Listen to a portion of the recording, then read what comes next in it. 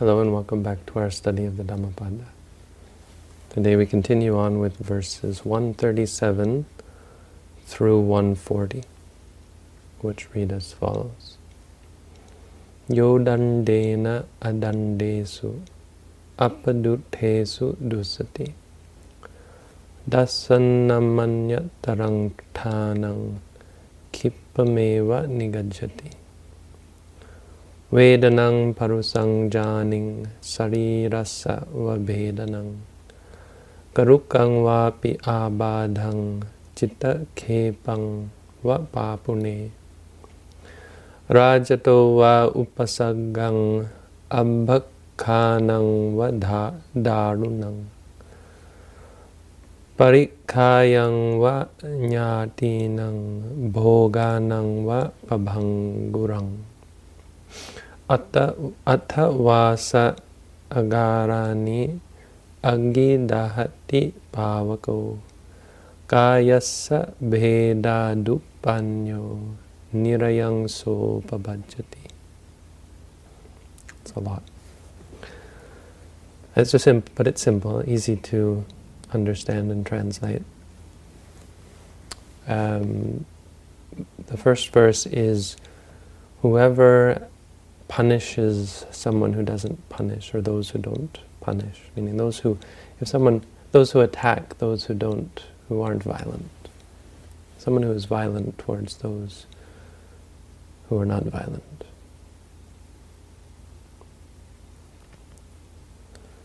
Apadutesu dusati, who is wicked towards those who are not, who is evil towards those who are not evil. Dasanamanya tarang thanang, in regards to one or another of 10 states. Kippameva nigajjati. Such a person comes to one or another of 10 things. So someone who is evil, not just an evil person, but evil towards those who are good, those who are kind, those who have never done anything wicked towards oneself. One of 10 things, or maybe more than one of 10 things, but these 10 things, and maybe more than these 10, but these are 10 good examples of things that happen. So, number 1, Vedanang parusang janing, they experience great and sharp and terrible pain. Number 2, sarirasa vabedanang, injury. Their body is broken up. And they break a bone or something like that, so they come to harm in the body. Karukang vapi abadhang. Number 3, they experience great sickness, harsh or terrible sickness. Number 4, citta khepang va papune, or they come to the breaking up of their mind, the destruction of their mind. They lose their mind, insanity. Rajato va upasaggang, number 6, right? 1, 2, 3, number 5. They come to some problem or some danger from the king, from the government, from the law. Ambhakkanang va darunang, number 6. They experience harsh slander. Ambhakkanang. People will say bad things about them. Number 7, parikkayang va nyatinang, they lose their relatives. Bhoganang va pabhangurang, 8, they lose wealth. 9, Atha vasa agarani agidahati pavako, or their house is destroyed by fire. Their possessions are destroyed. And number 10, kayasa bhedadupanyo nirayang so pabhajjati. At the breakup of the body, this person, this foolish person with poor wisdom, weak wisdom, nirayang sopapajjati, and such a person arises in hell. Number 10, they go to hell. So this is clearly a teaching about karma. What's it about? Well, the story goes, this is about the death of Mahamoggallana. Mahamoggallana was one of the Buddha's chief disciples. He was a great being who was responsible for some of the teaching that we have in the Tipitaka. He was responsible for supporting a great number of people in their quest for enlightenment. Between him and Sariputta was the other chief disciple of the Buddha, and the story is that Sariputta was like a mother, in that he would bring newcomers to understand the basics of the Dhamma, and then he would send them on to Moggallana, who would help them further cultivate their practice. And they worked together in this way. So he's one of the many unsung heroes of Buddhism. We don't hear in modern times too much talk about him, but if you learn Buddhism in depth, you get a sense that he was a historic figure, historic as any Buddhist figure can be from that time, who did a lot for spreading and passing on the Buddhist teaching. But we have a story here, believe it or not, about his death, and that his death was somewhat violent. Moggallana had incredible magical powers. This was one of the great things about him, that he had great mental fortitude and was able to alter and modify the laws of physics. He could fly, he could read people's minds, he could create images, telekinesis, all sorts of magical powers. This is how the stories go, believe it or not.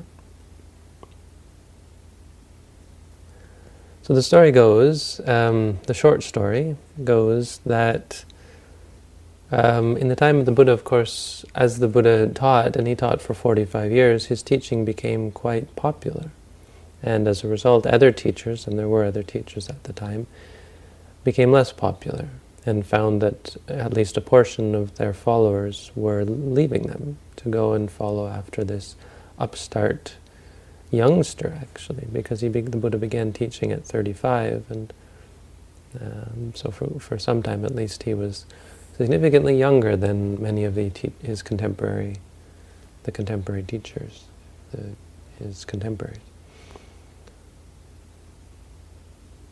And so the others were not so pleased, and of course not all of the other teachers at the time of the Buddha were particularly ethical. Many of them would have been corrupt and simply feeding off of the support of lay people without actually providing any benefit or any great service. And so they were jealous and obsessed with their own fortune and greedy for their own supporters and followers and so on, right? And so one day they gathered together and tried to find a reason and a reason for why the Buddha was able to gain so many followers. And they came up with the idea that it was because of Mahamoggallana. That Mahamoggallana's magical powers were actually the main reason why the Buddha was so popular. Because he performed all these, people knew that he had all these magical powers, and so there is something to that, honestly. Foolish people tend to be attracted. Foolish people meaning simple people, people who, it's not exactly pejorative, but people whose spiritual understanding is somewhat limited. So simple, ordinary folk who don't really have a strong grasp of what's important and what's not important will tend to gravitate towards parlor tricks, magical powers. And so you get this even in modern times, that any monk who is thought to have magical powers will actually get a significant number of followers simply for the fact that they are able to perform magical powers, often because there's a belief that They can perform magic to cure or to protect, to provide blessings and protection, rather than actually because they can provide wisdom and understanding, right? Which is really the true reason why the Buddha became so incredibly popular. So they're barking up the wrong tree in a sense, but on a superficial level, this would have been the obvious answer, because it appears that the general populace, the people who don't really know any better, are flocking to the Buddha because of the magic that he and his disciples are able to perform. But it's certainly not why, in the long run, because of course this sort of faith is fickle and not particularly based in fact. And over the long run, there's much more of a cohesive sort of religion, I suppose, that comes from teaching, that comes from wisdom. Anyway, this is what they came up with. And so they thought, well, if he were gone, if it weren't for him, we'd be fine, you know. Specifically, Moggallana is able to tell people, they say, who has been reborn in hell and who has been reborn in heaven, and what they did, and so as a result, people are they want to know where their relatives went, I guess.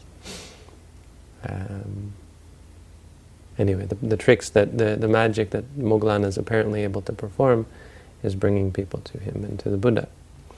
And they say, so if we can get rid of him, you know, off this guy, we'll be back in glory. The Buddha won't have any support. I mean, it seems somewhat simplistic, and I imagine it probably went more like, well, if we get rid of him, it would significantly, because we can't get anywhere near the Buddha, but if we got rid of one of his chief disciples, well, that would be a good start anyway. Don't suppose they were naive enough to think that Moggallana was the only thing. But they conceived of this incredible evil intention that they should kill Mahamoggallana, or have him killed. And so they got together money from their supporters and formed a plot to kill him. They found these wandering mercenaries or bandits, and they gave them 1,000 gold coins to kill him.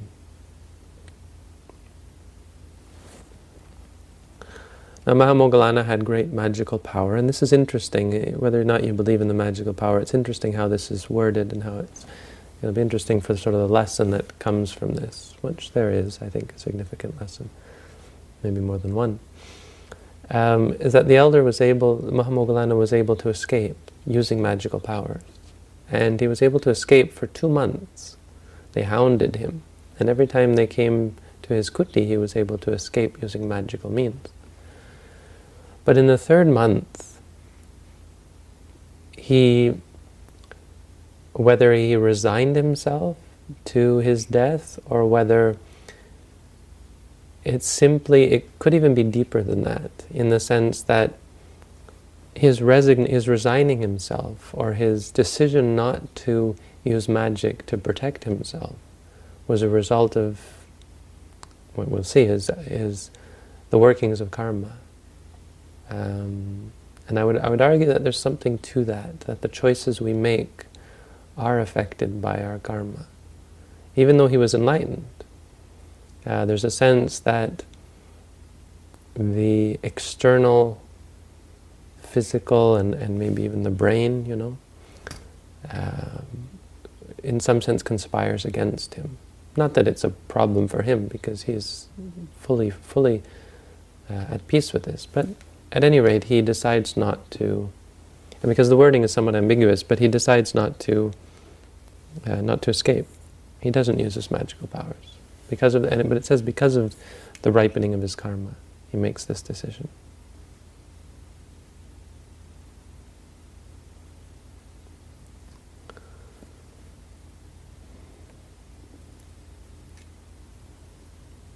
And so they caught him. And when these bandits caught him, they beat him, and it says, in the English anyway, it says they tore him limb from limb and pounded his bones until they were as small as grains of rice. And then thinking to themselves that he was dead, they left him there. No, they tossed his bones in the bushes and went on their way. Thing is, Mahamoggallana did still have great magical power, and he was able to preserve his life force.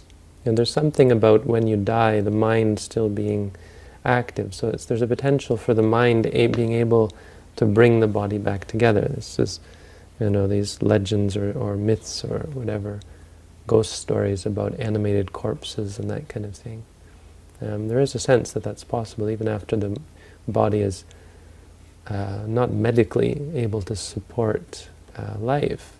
The mind is, in certain extreme instances, especially with people like Mahamoggallana who had great magical power, to reanimate it. Believe this all or not, it's not really important. But at any rate, he went to see the Buddha, and he informed the Buddha that he was passing away. And the Buddha asked that before he leave, he give one last teaching, which Moggallana did. After giving that teaching, he passed away, entered into Parinibbana. Now the aftermath of this is, of course, that there was great distress and sadness among Buddhist disciples, the Buddhist followers, and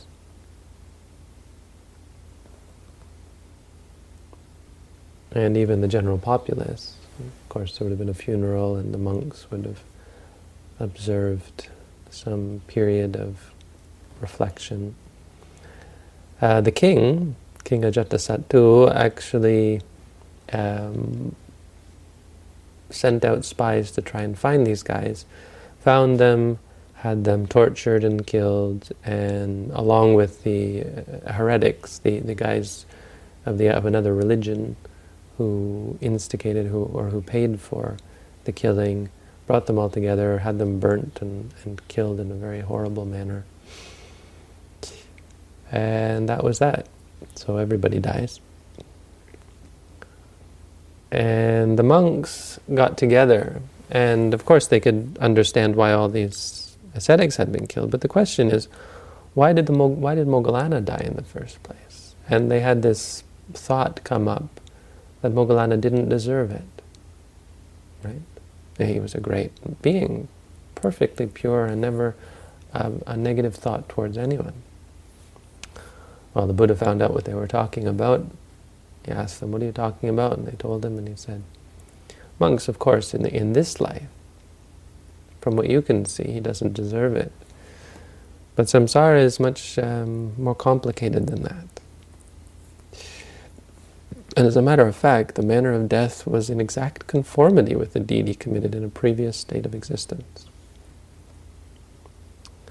And the monks asked, "Well, what did he do?"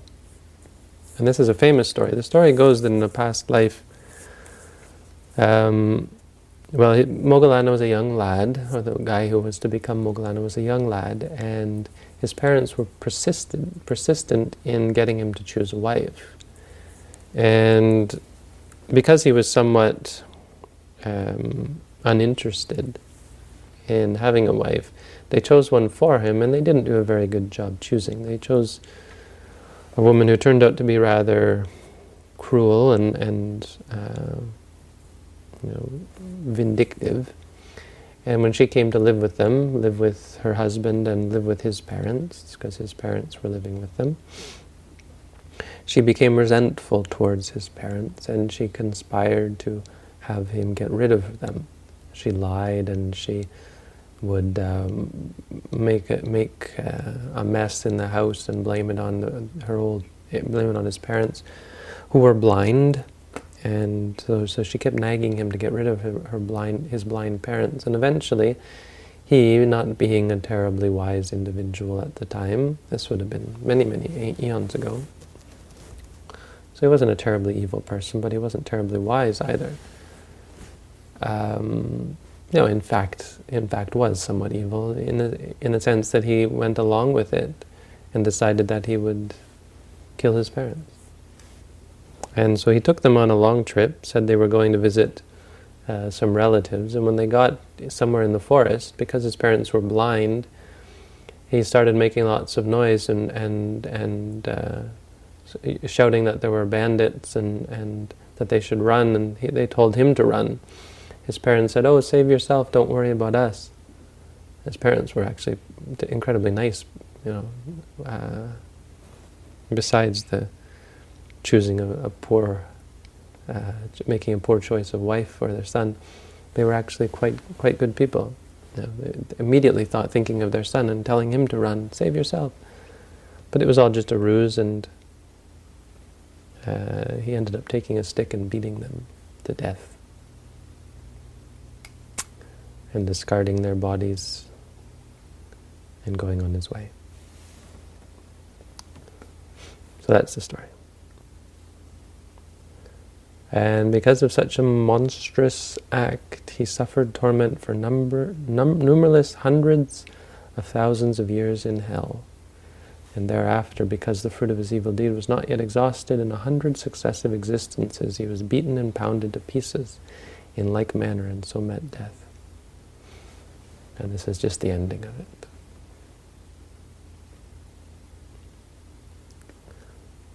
And then he gives the verse and says, there are 10 ways by which one suffers.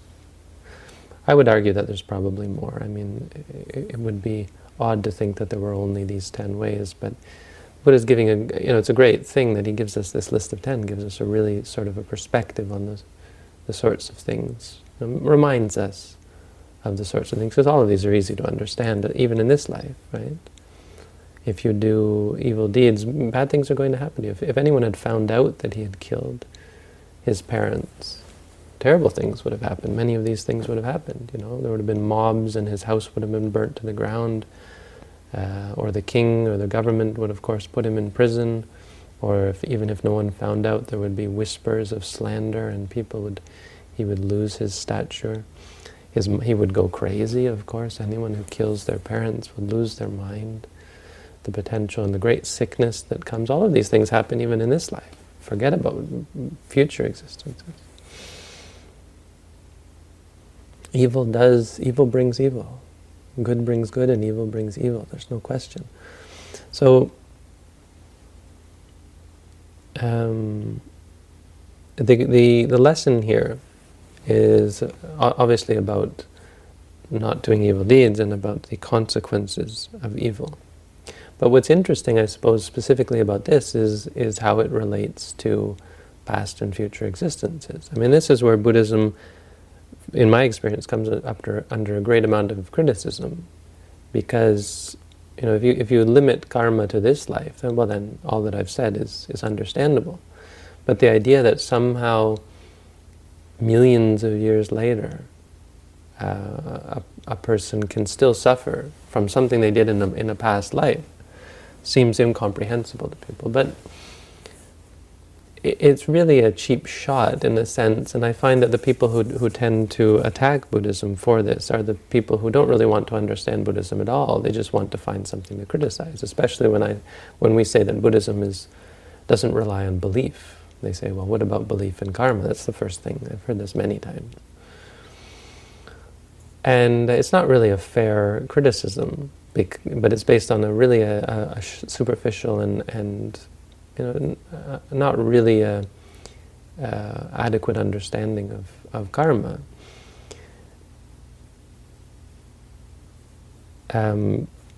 Because we know and we see how karma, how our deeds, our ethical and unethical deeds, affect our lives in the immediate future. We can see how they affect our minds on the one hand, so they drive us crazy and cause us to become evil and evil people.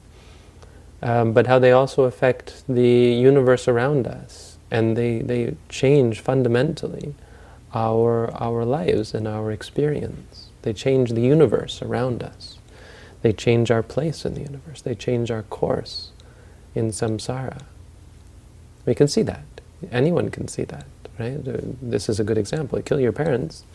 Don't think that you're going to be able to live your life in any way the same as before you did. This is a mistake people make. They think they can commit an evil deed and continue on as they were. Absolutely doesn't work that way in so many ways. even in more fundamental ways than we might understand, because of the power of the mind, because of how the universe is kept together based on experience, based on the mind. My mind, your mind, our minds are the fabric of the universe from a Buddhist perspective. And this is, of course, where we might have an argument as to what is the fabric of the universe. From Buddhist point of view, it's based on experience, which is based on the mind. It's not based on the material. Material is completely dependent on experience. Quantum physics has something to say about that, I would argue. When you affect someone else, when you hurt someone else, you tear at the very fabric of reality. Not just your own mind, but your own mind, of course, is affected by that. But also the minds of others, and so it's simply a paradigm or a claim of laws of nature, in the same way as gravity or electricity, or to say the weather works. If you want to predict the weather, you can predict it within a day or two. You can even go up to 7 days. But the further off you go, the more it becomes conjecture. And yet you can still say that obviously, it doesn't even take a leap of faith to suggest that a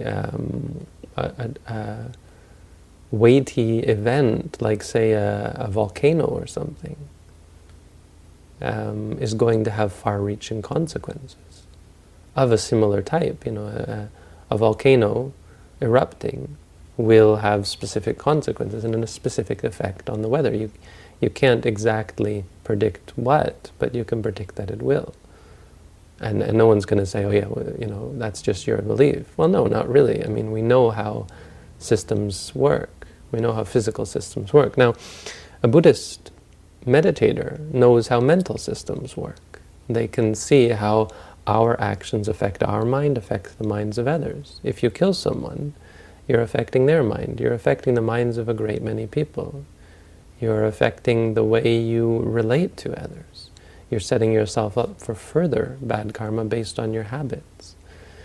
And all of that is going to have repercussions. It's different from the physical reality, but it's no less complicated.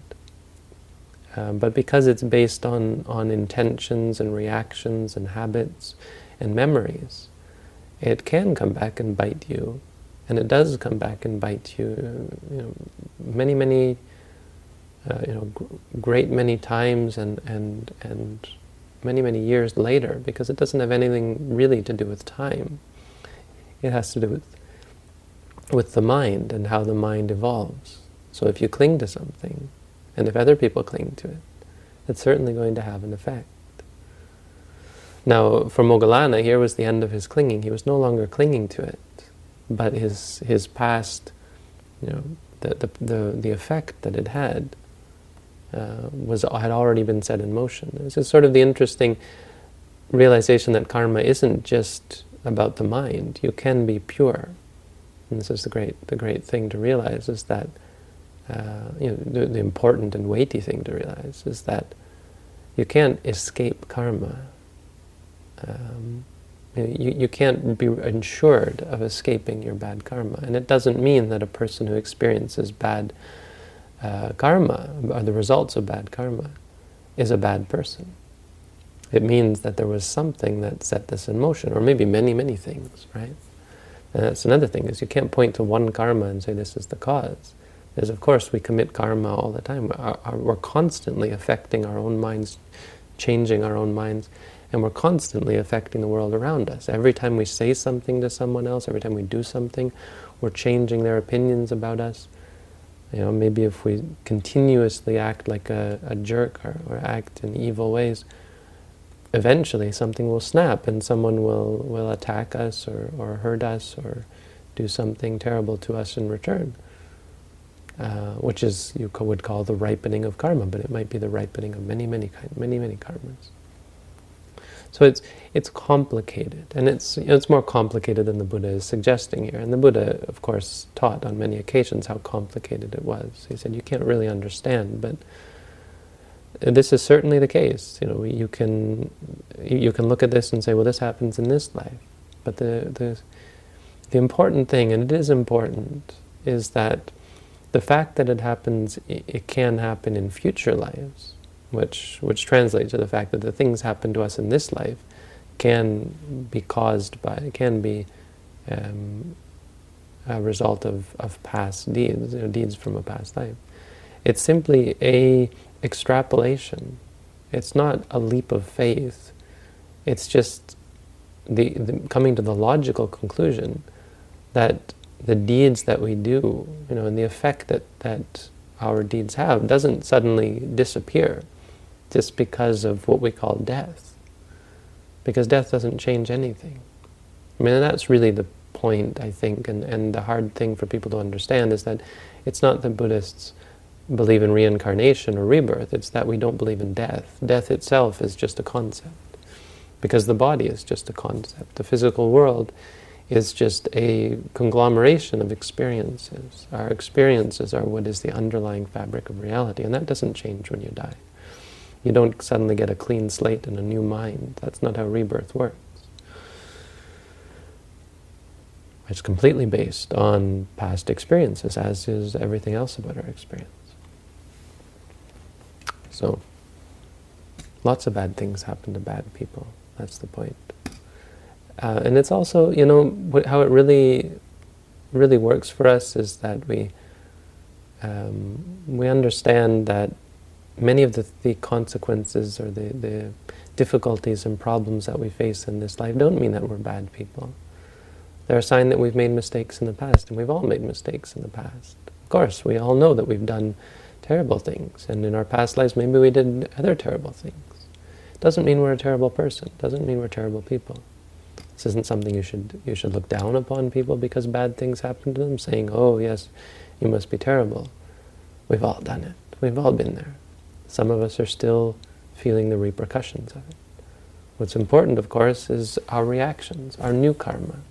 What's important is these heretics somehow picking up or becoming a part of this and finding this weakness, and not even consciously perhaps, but being you could argue, being sort of a tool of the laws of nature, somehow picking up on this. There's some part of reality that somehow got it in these guys' heads. Maybe in past lives one of them was a relative of Moggallana and so was suspicious and developed, or whatever. There's you don't have to be specific. There's a sense that the universe conspires against those who do evil deeds, which is how nature works. There are consequences of evil deeds. Even the fact that Moggallana would have felt guilty about it, would have been haunted by this evil deed, would cause him to change his universe, change his reality, and be born in situations that would cause him to suffer as a result, out of guilt, out of fear, out of anger, out of cruelty, out of all the evil that comes from evil. But the point is that these ascetics didn't have to act on it. These other religious people, they're the real evil doers. And they're the ones who sort of showed us how the law of karma works by doing the evil deed and having evil things happen to them right in that life. And then see, the point is that not only in that life. These evil doers, you might think they got off easy, dying once. Or sometimes you might think people get off easy. They just are put to death, right? The death sentence. People think, well, the death penalty is actually quite humane. It actually doesn't really make up for the cruel deeds that people do. But it's merely a very small part of the evil consequences. And that's the point, is that we should not do evil deeds. So there's much to be learned here about how karma works. But of course, as meditators, our focus should be on our mind states. It should be focused on our learning about the very building blocks that make up and create karma on a momentary level. How our greed, anger, and delusion affects both our habits of mind and the state of our body. It affects our physical health, our mental health. It affects our relationships with the people around us. And how this has real and lasting repercussions. It can change your life. If you do good deeds, it can change your life in a good way. It does change your life in a good way. If you do evil deeds, it changes your life in a bad way. Change your whole universe. Set you on the wrong path. Even lead you to hell. And therefore we work, not to worry about, we work two ways. To become patient and be able to bear the consequences of past evil deeds without reacting to them, without creating new karma. And we work on our minds. We work on the causes of unwholesome karma to make ourselves better people. I mean, this is all reasonable. You don't have to have any belief for this. If a person is unwilling to believe the sorts of things that happen from past lives or happen in future lives, it's not really important, because it's all just an extrapolation of what we know to be true and what we can easily verify through our meditation, that deeds have consequences. Ethics. Ethics is very real and very much a part of reality. That's one of the great lessons that Buddhism has to offer to the world. So, that's our teaching today. Thank you all for tuning in. Wishing you all the best.